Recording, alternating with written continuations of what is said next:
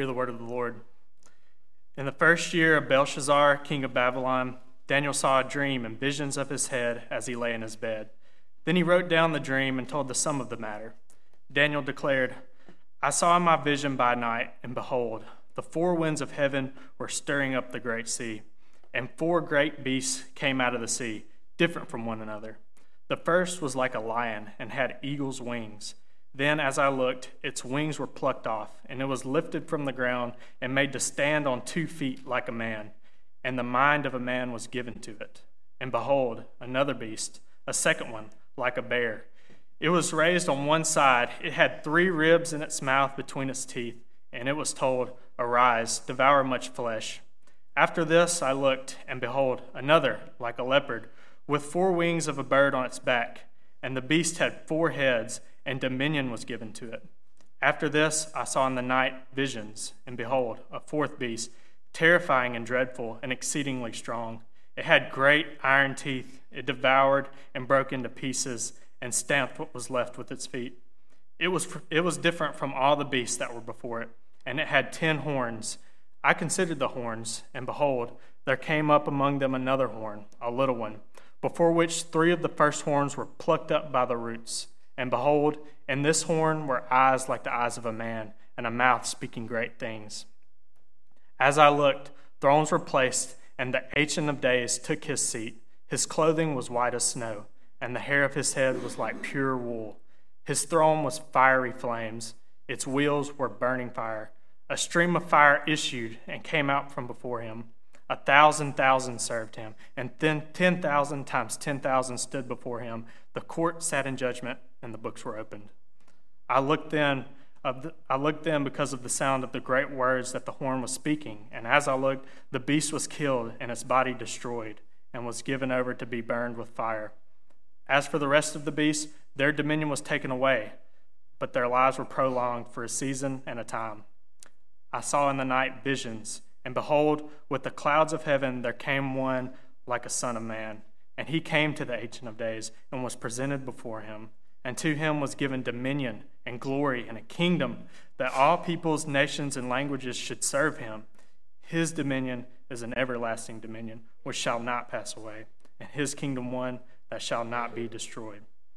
As for me, Daniel, my spirit within me was anxious, and the visions of my head alarmed me. I approached one of those who stood there and asked him the truth concerning all this. So he told me and made known to me the interpretation of the things. These 4 great beasts are 4 kings who shall rise out of the earth. But the saints of the Most High shall receive the kingdom and possess the kingdom forever, forever and ever. Then I desired to know the truth about the 4th beast, which was different from all the rest, exceedingly terrifying, with its teeth of iron and claws of bronze, and which devoured and broke in pieces and stamped out what was left with its feet. And about the 10 horns that were on its head, and the other horn that came up, and before which the 3 of them fell. The horn that had eyes and a mouth that spoke great things, and that seemed greater than its companions. As I looked, this horn made war with the saints and prevailed over them until the Ancient of Days came, and judgment was given for the saints of the Most High, and the time came when the saints possessed the kingdom.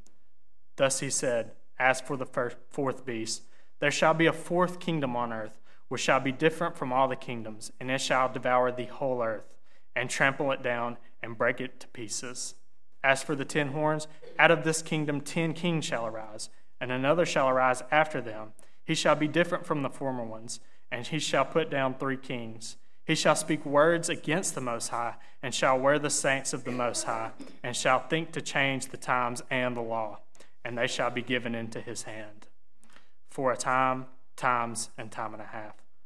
But the court shall sit in judgment, and his dominion shall be taken away, to be consumed and destroyed to the end. And the kingdom and the dominion and the greatness of the kingdom under the whole heaven shall be given to the people of the saints of the Most High. His kingdom shall be an everlasting kingdom, and all dominions shall serve and obey him. Here's the end of the matter. As for me, Daniel, my thoughts greatly alarmed me, and my color changed, but I kept the matter in my heart. This is God's word.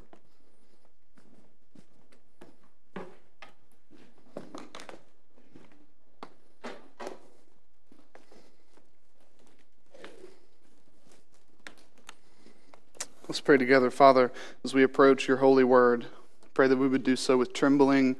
Pray that we would do so with a spirit of humility. Help us as we approach a perplexing passage. But I pray also that you would give us clarity. Help us not to miss the great and glorious truths and the clear point that Daniel is revealing here and that you are revealing. Pray that you would speak to us. That's what we need. We need to hear from you. So would you do so, and would you help us to not merely be hearers of this word, but be doers as well. And it's in Jesus' name we pray. Amen. You can be seated. Well, we're back to Daniel. Took a week off, took a short break, because between Daniel 6 and Daniel 7, I hope you noticed it through the reading, the genre shifts. Daniel 1 through 6 is purely narrative. It plays like a story. Daniel 7 is, to say the least, different, right? It's different. The same is true for Daniel 8 all the way through the end of the book. There's a clear shift in genre. So we wanted to take a break last week. Avery did a fantastic job preaching Psalm 110, and but now we're going to be back. We'll be in Daniel until our Advent series in December. So buckle in. We're in the apocalyptic region of Daniel for the rest of the semester. Daniel 7 presents us with a different literary genre. And if you don't consider genre whenever you're coming to Scripture, you're going to struggle to interpret it rightly. In order to interpret a passage rightly, you need to know the type of literature that you're reading. So if you're reading the Psalms and you're reading poetry, it's going to read much differently than if you're reading Mark and you're reading a gospel narrative. And your interpretational skills and approach cannot be the same. So as we approach Daniel 7, we enter into what is called apocalyptic literature. In the Bible, there are two places where we find apocalyptic literature: Daniel 7 through 12 and the book of Revelation. And that's basically it. We have two places in Scripture where we have this unique genre. The other thing that makes it so unique and to us seem really strange is this is one of those genres that has not really lasted throughout the course of history. We don't really have a lot of people writing apocalyptic literature today. Okay, it was something that was really common in the 2nd century BC to about the 2nd century AD, and Daniel's like one of the exceptions. It's actually why some scholars want to date Daniel really late. They want to push Daniel back because it is apocalyptic. So it's not something that I'm very familiar with. It's not something that you're very familiar with unless we come to Daniel 7 through 12 or we go to the book of Revelation. So I thought it might be helpful for you as we open just to give a few characteristics of apocalyptic literature so we know the game that we're playing. We need to know the rules of the game. The rules of apocalyptic literature so that we can interpret this rightly. So I want to share with you 5 characteristics of apocalyptic literature, which will really guide our interpretation of Daniel 7 through the end of the book. The first characteristic of apocalyptic literature is revelation. Okay, revelation, not the book, but the word, so revelation. Worldly and heavenly realities are unmasked in apocalyptic literature. The writer of apocalyptic literature is trying to open your eyes to see something. And if you notice, it's pictures. It's almost like a movie. He's trying to give these graphic, these dramatic pictures to open your eyes to see something. And typically, the future or the end of time is what's being revealed. The end of history is what's being revealed. So he's trying to open your eyes to reveal something to you so you can see it coming, typically something that happens in the future. Okay, so Revelation. The second characteristic is conflict. If you read the book of Revelation, there is conflict on nearly every page. This vision that Daniel has of these 4 beasts, it's a vision of conflict, of fighting. We see the beasts opposing and pressing down against God's people. So we see conflicts between God's enemies and God's people in apocalyptic literature, especially biblical apocalyptic literature. Okay, so Revelation, conflict. Third, replacement. Okay? So typically we'll see an evil, wicked king or ruler or figure who has power and who has dominion and who is wreaking havoc. And then in the end, we see God's kingdom replacing that king and that kingdom, that evil, wicked, earthly dominion. We see the replacement of God's kingdom. Fourth, imagery. Imagery is huge for apocalyptic literature. So within Daniel 7 through 12, we're going to encounter complex and mysterious images and symbolism. Okay, and if you don't know that going in and you try to interpret this literally, you're gonna be thinking like, wait a minute. So what you're telling me is one day there's going to be this beast that comes up that's got like 4 heads coming out of it. And it's going to look like a leopard, and then another one's going to come. If you don't understand that this is symbolic and that this is imagery meaning to draw your attention to a central point, you're going to completely miss the point of the passage. So it's laced with imagery throughout the book. And then finally, hope. So revelation, conflict, replacement, imagery, and hope. And this is where people really miss it. They really miss the point of Revelation. They really miss the point of Daniel 7 through 12. The purpose of biblical apocalyptic literature is to provide hope for God's suffering people. It's to provide hope for God's suffering people. Well, as we enter Daniel 7, we're given a little bit of context here right at the beginning. And if you've been with us throughout this journey through Daniel, you're familiar with the characters here. So the chapter opens in the first year of Belshazzar, king of Babylon. Okay, so we learned about King Belshazzar in Daniel chapter 5. King Belshazzar was the third or fourth king that came after King Nebuchadnezzar. He's the first king we meet after King Nebuchadnezzar. We learn all about Nebuchadnezzar in chapters 1 through 4. And then we have this new king, King Belshazzar. King Belshazzar was the final king of Babylon. He was a co-regent with his father in the kingdom of Babylon before the Persians, the kingdom of Media Persia, came in and conquered Babylon and made it a city for the kingdom of Persia. So Belshazzar was that final king, and this is the first year of Belshazzar, king of Babylon. So this is before the scene that we see in Daniel 5, the great feast that the king had and his last day and the judgment that the Lord pronounced over him through the handwriting on the wall. This is before that scene. So as Daniel, who was a politician in the kingdom of Babylon, as he is sleeping one night, he says he has a dream. It's more like a nightmare. Daniel saw a dream and visions of his head as he lay in his bed. Apocalyptic visions are meant to open our eyes to see something. That's the point. That's the point. So we're not going to be tracing a story this morning. We're going to be looking at pictures. I want to fix your eyes on the images that Daniel shares, because Daniel 7, Daniel offers no commentary. Okay? Daniel is the great interpreter of dreams. He interpreted the dreams and visions of the most powerful man in the world, King Nebuchadnezzar. He was the only one in the kingdom who could do such a thing. He was the only one. He would call on the Lord and he would receive revelation and he would offer an interpretation. Daniel himself now has a vision and he has no idea what it means. He is bewildered. We don't see a strong and firm Daniel here. We see a Daniel who is shaken up, who is distraught by this dream, by this vision. And so he's just sharing the content of the vision. And then he has to ask a heavenly figure to help him with this vision. What does it mean? What is the interpretation? And then we have that at the very end. But since the point of apocalyptic visions is to open our eyes to see something, what I want to do this morning is consider Daniel 7 in 2 parts. Okay, the first thing I want to do is consider the pictures of the vision. Just to consider the pictures of the vision, there are 2 pictures, 2 scenes in this vision that I want us to walk through. And then at the end, what I want us to do is consider the purposes of the vision.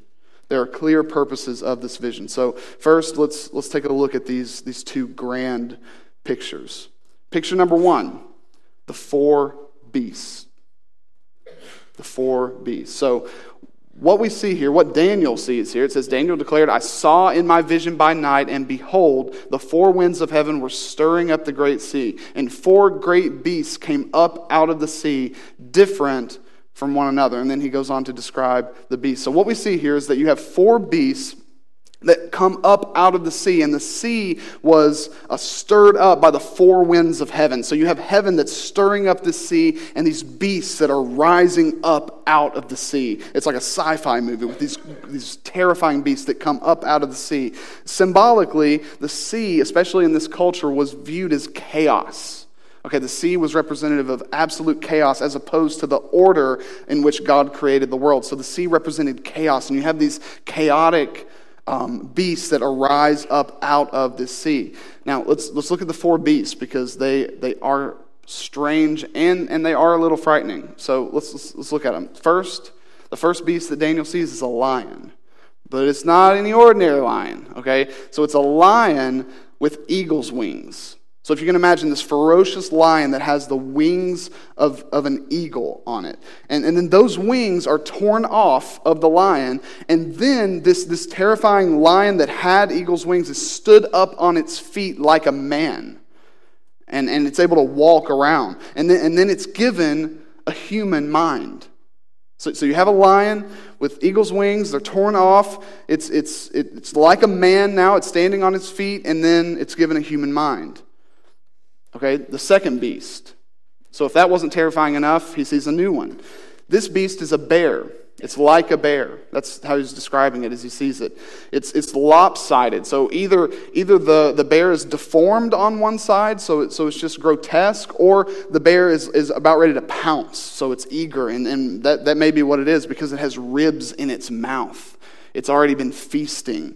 And so then this beast is actually counseled to devour flesh. It's a beast that's on the prowl who is hungry for more.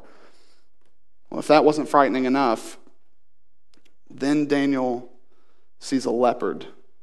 He says, after this I looked, in verse 6, and behold, another, like a leopard, with 4 wings of a bird on its back, and the beast had 4 heads, and dominion was given to it. All right, so now you have a leopard. Now leopards, like they're scary enough, right? Like again, like bears and lions, like just a lion, just a bear is scary enough. The Mays told me about this trip they went on and how like they had to be worried about the bears coming around. I was like, well, where is that? Because I want to make sure we never go to that place, okay? Because I don't want to see a bear. But these beasts are described, not just with the fury of a leopard, but this leopard has 4 wings. It can fly around like a bird, and then it also has 4 heads.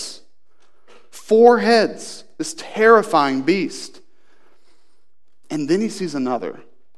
The 4th beast is so terrifying, Daniel cannot liken it to anything. You notice that?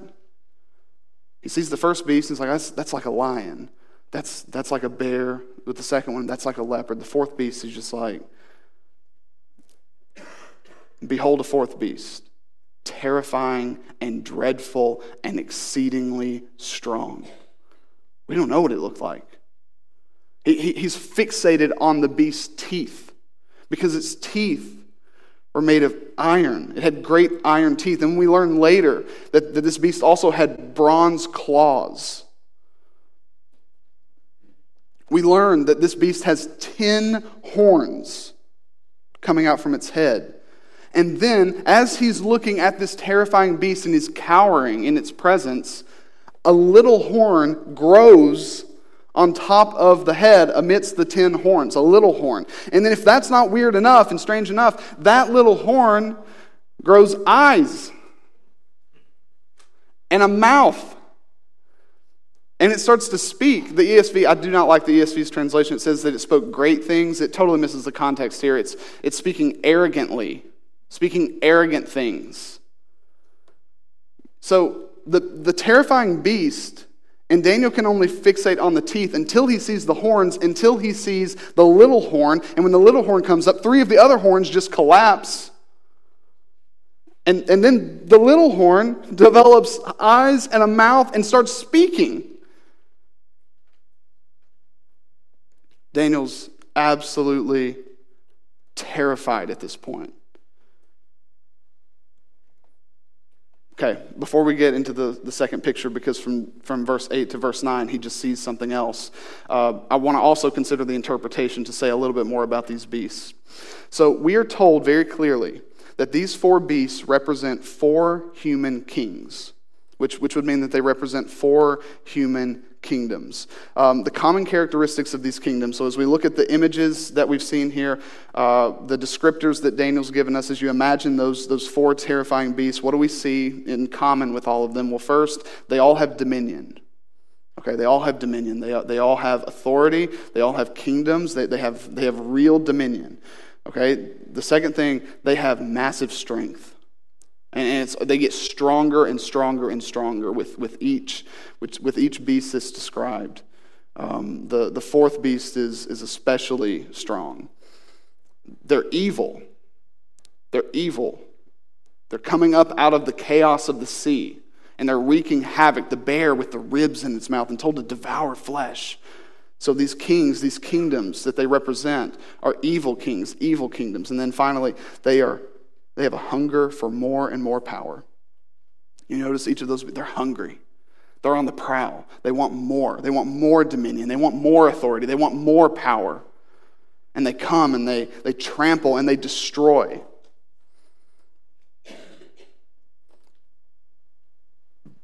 And while all that's true of all the beasts, the 4th beast, the 4th kingdom, is even more unique.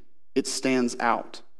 Daniel says it's different. The interpreter says the 4th one is different. The 4th beast, the 4th kingdom, it's different. Daniel is actually obsessed with the 4th beast. If you actually look at the interpretation that is given there, I love how Daniel, receives the clear wording from the angel in verses 16 and 17, or 17 and 18. And then in verse 19 he says, "And then I desired to know the truth about the 4th beast."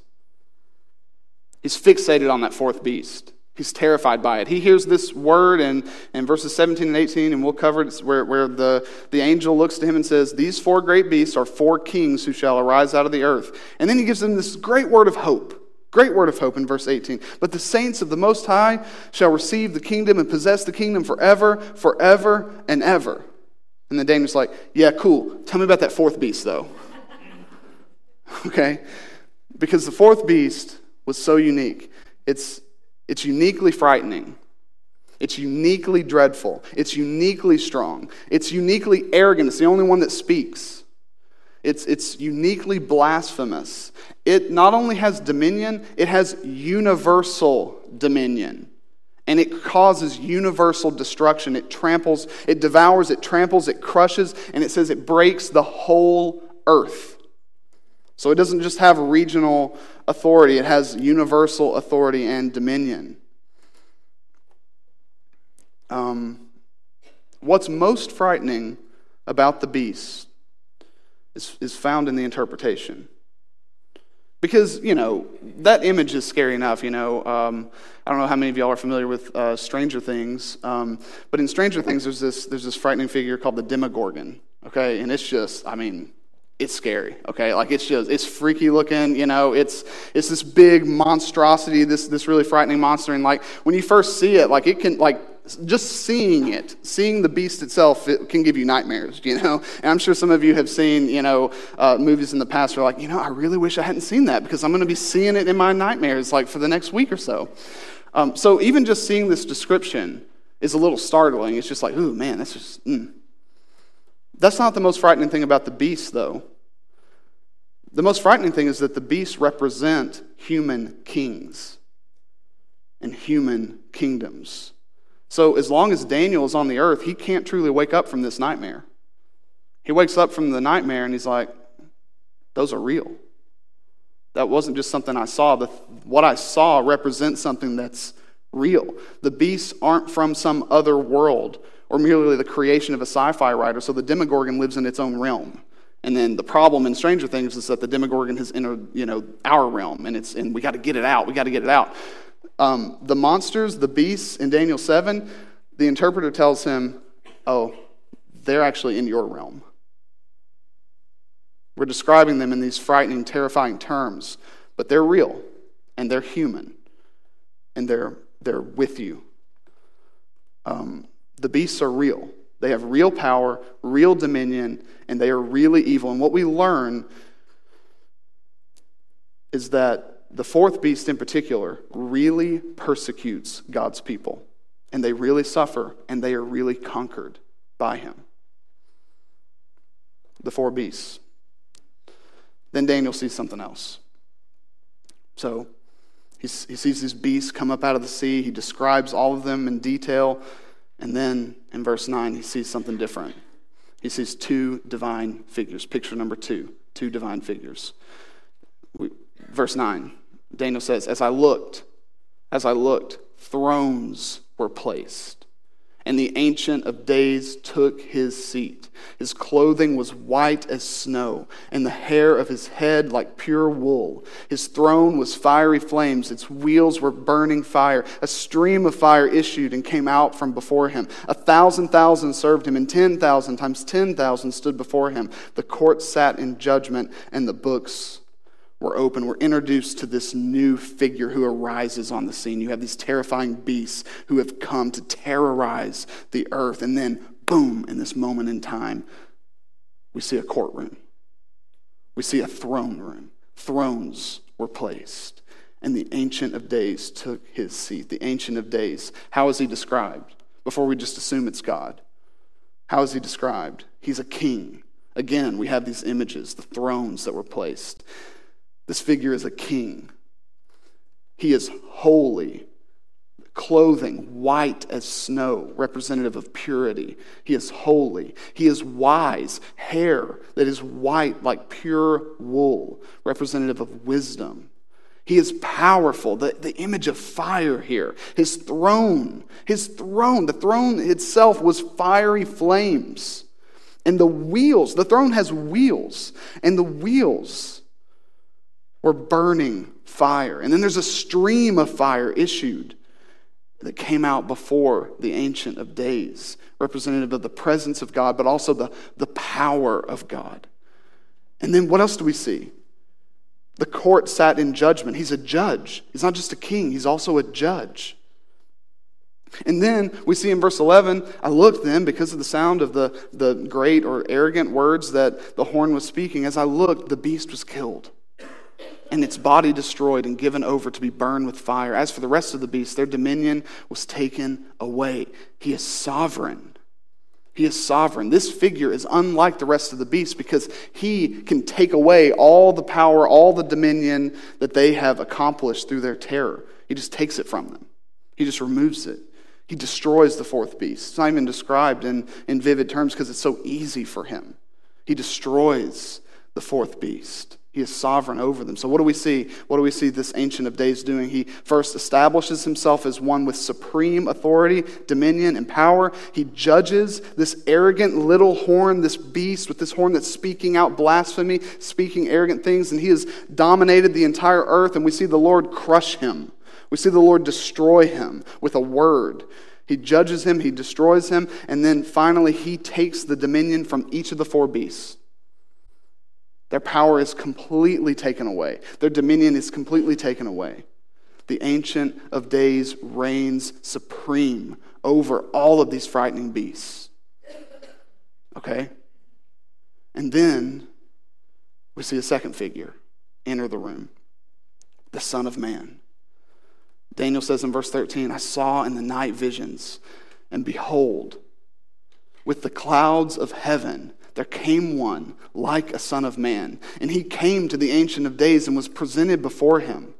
And to him was given dominion and glory and a kingdom that all peoples, nations, and languages should serve him. His dominion is an everlasting dominion which shall not pass away, and his kingdom one that shall not be destroyed. How is the Son of Man, this figure, described? Well, first, he is divine. This image of coming with the clouds of heaven. That was always referred to as a theophany when God would make an appearance on earth. And we see that with this phrase that the Son of Man is godlike. He is divine because of the way that he enters. He's coming with the clouds of heaven. But he's also human.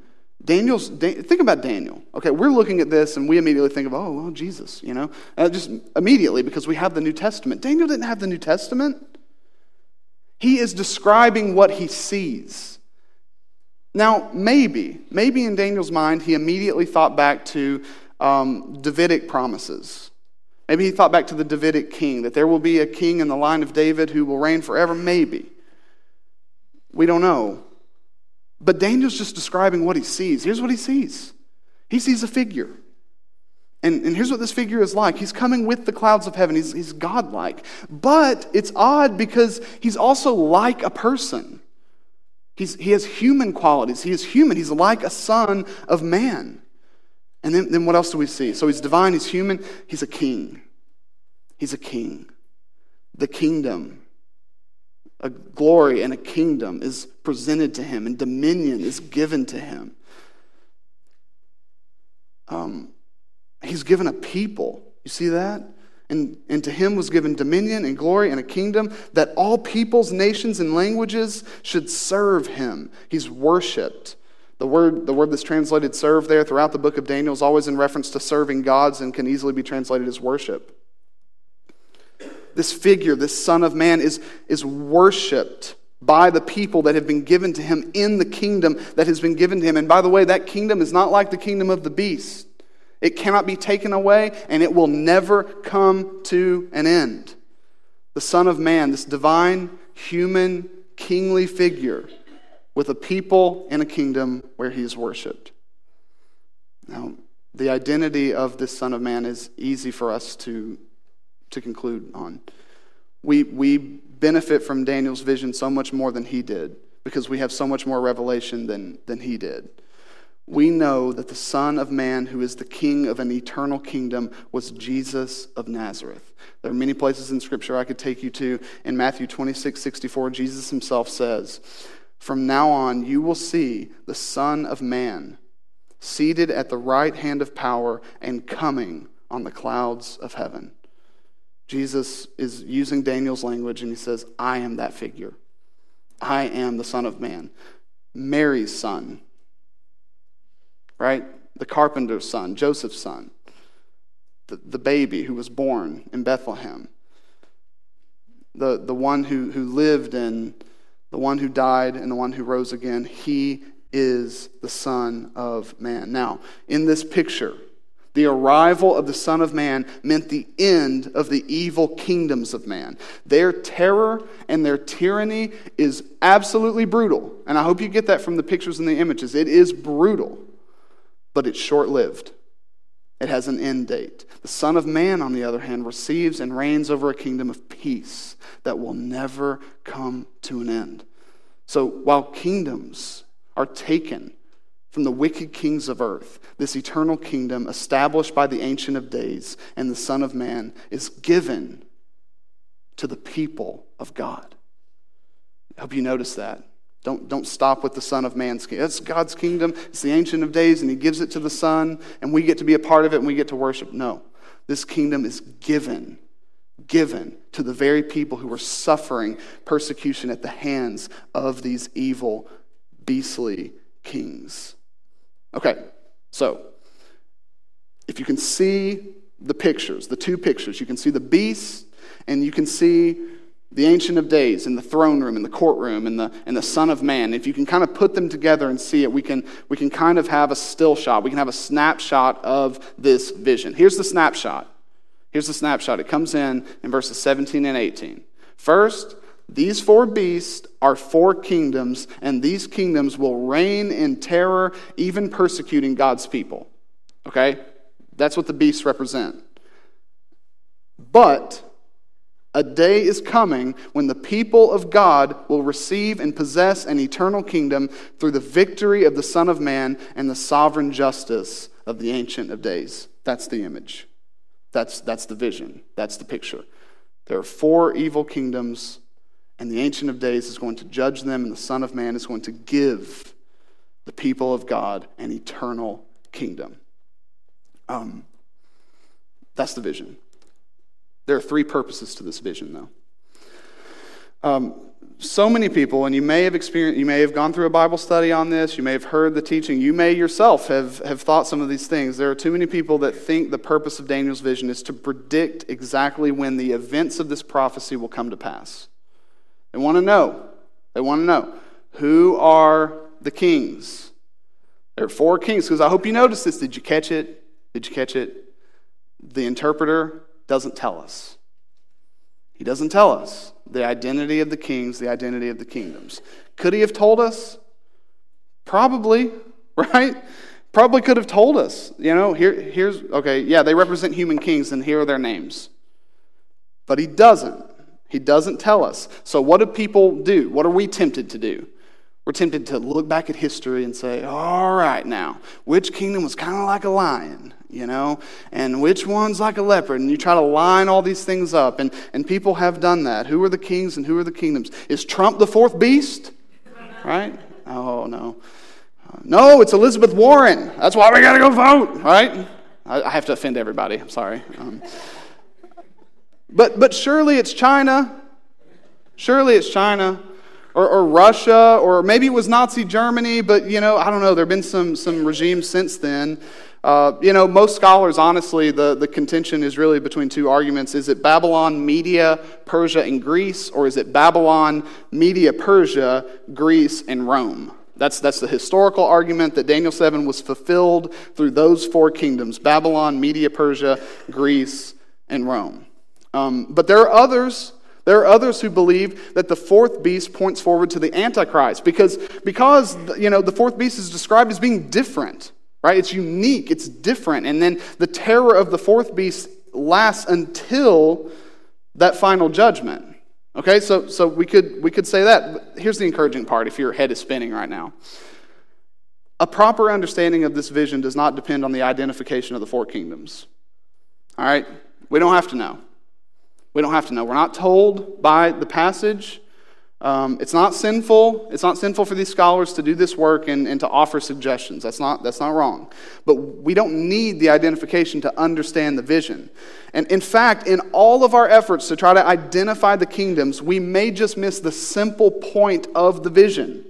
The simple point of the vision is that no matter what the beasts of this world may do to us, we are going to be okay.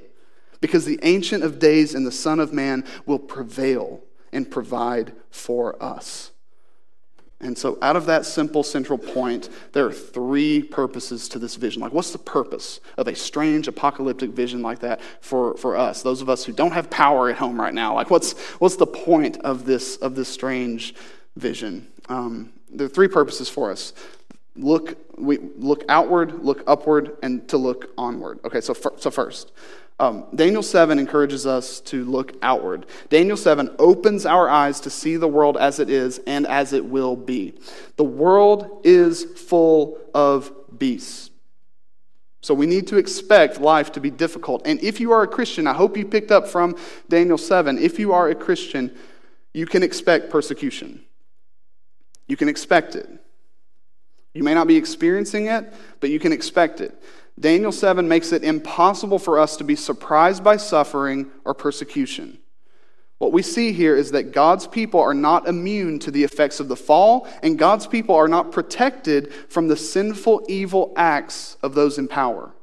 There are beastly kings, and there always have been throughout the history of the world, and God's people have suffered at their hands. What I love about this is that the Bible does not try to paint an unrealistically pleasant picture of the world. Okay? Despite all of its imagery, Daniel 7 is full of realism. The world really is as evil and scary as Daniel sees in his vision. He was haunted. Daniel was haunted by this nightmare because the beasts were truly more terrifying than we can probably imagine. We can't see it as well as Daniel could see it. But we already know this. We don't have to see his vision to know this. We know how terrifying and powerful and real the beasts are. Babylon, Media, Persia, Greece, and Rome were ruthless. Go to the history books and just read about how ruthless and brutal these kingdoms, these empires were. And especially Christians that arose during the reign of the Roman Empire. The Romans were cruel to our brothers and sisters of old. But even when the books of history have closed on the Roman Empire, guess what? New, powerful, and ruthless kings and kingdoms have taken their place. And Christians have suffered at the hands of powerful, cruel kings and kingdoms since Jesus ascended. Even today, Christians in the Middle East, in North Africa, in China, and other places face harsh persecution every single day at the hands of beastly rulers. So what we need to see is that life in this present age will always be filled with chaos, evil, persecution, and suffering until this age comes to an end.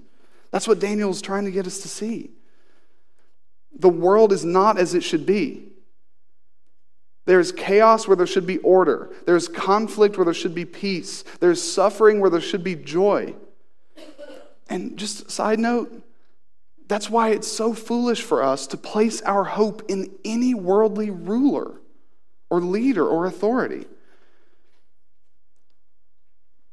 That's why it's equally foolish for us to be paralyzed by fear of any worldly leader or ruler or authority. No human leader can reverse the reality of this world.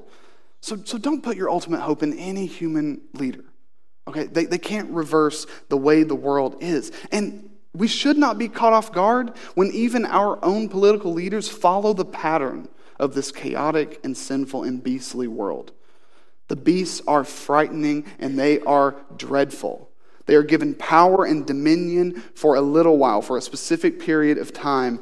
And they will, throughout that time, oppose God and oppose his people. And they will, Daniel 7 tells us, conquer over them at times. So one purpose of Daniel 7 is to reveal how ugly the world really is and how the world will continue to be this way until the end. We would do well to see this evil coming. Now, that's really encouraging, I know. But the more you think about how scary the world is, some of you may already be making plans. You might be on Amazon right now. You're trying to stock up on your imperishables. You're going to take full advantage of your Second Amendment rights and just kind of stock up on some weapons and build a bomb shelter and just kind of live out the rest of your days just waiting for the beasts, waiting for the end. But the purpose of apocalyptic literature, the purpose of Daniel 7 is not to create paranoia and fear. It's not to create fear. Daniel 7 isn't meant to give you nightmares. It's meant to calm your nightmares.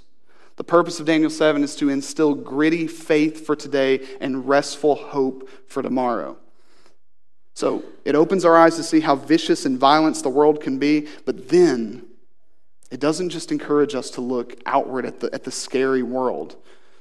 It encourages us to look upward and to look onward at what's to come. So purpose number 2, look upward. The vision provides encouragement to remain faithful through persecution and suffering. So Daniel 7 is saying persecution is coming to God's people. You're going to suffer. Life in this world will be difficult. It will be painful, and we will face opposition, and we may face persecution, and some of us may even be martyred for our faith. Brothers and sisters of ours across this world are experiencing that even today. But Daniel 7 encourages us, don't throw in the towel. Don't throw in the towel. Faith in God in such a world does not compromise, and it does not capitulate. It stays the course. It fights the fight. Here's what that means. No matter what comes in our own country, we will continue to make disciples as long as we're here. We will continue to love our city and to love one another as long as we are here. We will continue to evangelize. We will continue to take the gospel to the ends of the earth, no matter what the cost may be. And threats from power-hungry, beastly kings and rulers will not stop us. We will stay the course and we will fight the fight. How can we do that? Because God's grace is sufficient. Remember that whatever comes, your Father who orders your days, both the joyful and the painful ones, is the Ancient of Days, full of wisdom and holiness and sovereignty and eternality and authority. We rely on his resources to live faithfully in this chaotic world. And remember that though this world may often overwhelm you, the Son of Man, Jesus, has overcome the world. The Son of Man has already won the victory. He has conquered your conquerors, and he has made you more than a conqueror in him. We receive the kingdom because we are united to the King. And while we wait, while we wait for the kingdom to be consummated, for the end to come, for this judgment day to happen, and for us to receive the fullness of the kingdom, we don't have to wait to live as citizens of that kingdom. So in the face of suffering and persecution, God's people are able to live, however imperfectly, as we will perfectly live forever. Here's what I mean by that. We are being trained now for how we will live then. You know that's the point of discipleship, right? We are discipling one another into the image of Christ, which we will be forevermore. So as we are working together to help one another love each other more and to live holy lives and to encourage one another, as we are doing that, we are preparing ourselves for what our lives will be like in God's eternal kingdom. So let's stay faithful to God in a world where the beasts have dominion. Final purpose of this vision is my favorite. We're encouraged to look onward. We're encouraged to look onward. One of my favorite quotes of all time is shared by G.K. Chesterton. He once wrote, "Fairy tales do not tell children dragons exist. Children already know dragons exist. Fairy tales tell children that dragons can be killed." That's the point of Daniel 7. One day, the Son of Man will return with the clouds of heaven. The Ancient of Days will hold his court, and he will execute his perfect justice, and all the beasts will be killed. All the beasts will be killed. The kingdom of the Son of Man will be given to the sons and daughters of God. All that is wrong with this world will be set right. Today, we live in a world of terrifying beasts, but we will not live in that world forever. Turn to Revelation 21, another apocalyptic book.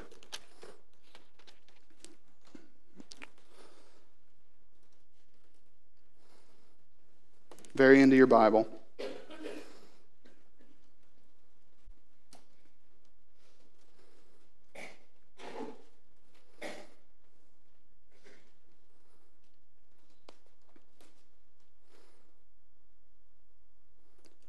Revelation 21, once again, reveals to us what we have to look forward to. Here's what we read. "Then I saw a new heaven and a new earth, for the first heaven and the first earth had passed away, and the sea was no more. And I saw the holy city, New Jerusalem, coming down out of heaven from God, prepared as a bride adorned for her husband. And I heard a loud voice from the throne saying, 'Behold, the dwelling place of God is with man. He will dwell with them, and they will be his people, and God himself will be with them as their God.'" Listen to verse 4. "He will wipe away every tear from their eyes, and death shall be no more. Neither shall there be mourning, nor crying, nor pain any more, for the former things have passed away." The former things have passed away. Daniel 7 encourages us to look forward to the return of Jesus. Look forward to the return of Jesus. Hope for it. Crave it. Long for it. Pray for it. When the beasts of this world show their hideous and dreadful faces to you, remember that a day of reckoning is coming. The beasts will be former things.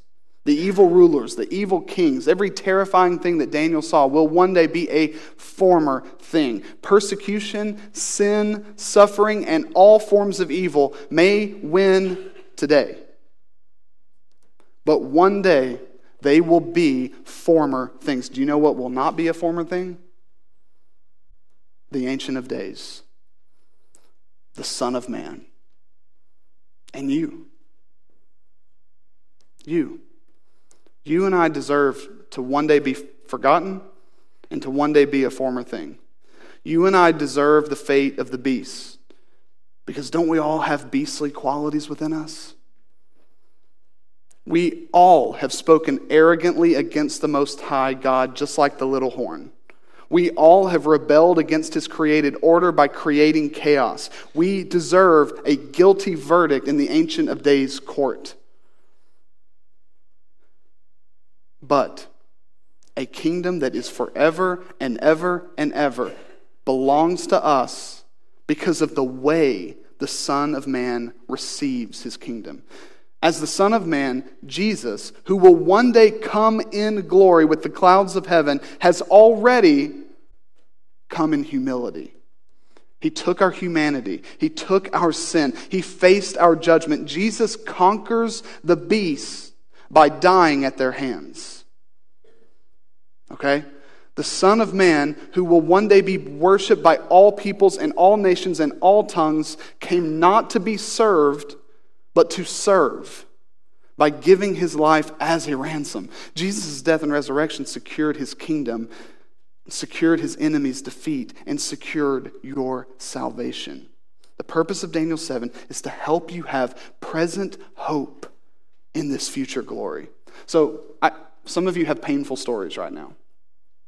You have painful stories. As painful as your story may be right now, this is the end of your story. But the court shall sit in judgment, and the dominion of the fourth beast shall be taken away, to be consumed and destroyed to the end. And the kingdom and the dominion and the greatness of the kingdoms under the whole heaven shall be given to the people of the saints of the Most High. His kingdom shall be an everlasting kingdom, and all dominions shall serve and obey him. So, brothers and sisters, let's keep pressing onward. Through suffering, through pain, through persecution. Let's keep following Jesus no matter what it brings, because if the Ancient of Days is our judge and the Son of Man is our Savior, then let the world do its worst. What can mere man do to us when the Ancient of Days is our judge and he has pardoned us by the work of the Son of Man? We are heirs of an eternal kingdom. So let the world do its worst to us. Here's the good news for anyone in this room who doesn't know Jesus. The good news is anybody can get in on this. Anybody can get in on this. This glorious hope is offered to each of you freely. So, will you come? Will you come and take a drink from this living water that's without cost? Will you trust Jesus as your Savior? Let me pray for you.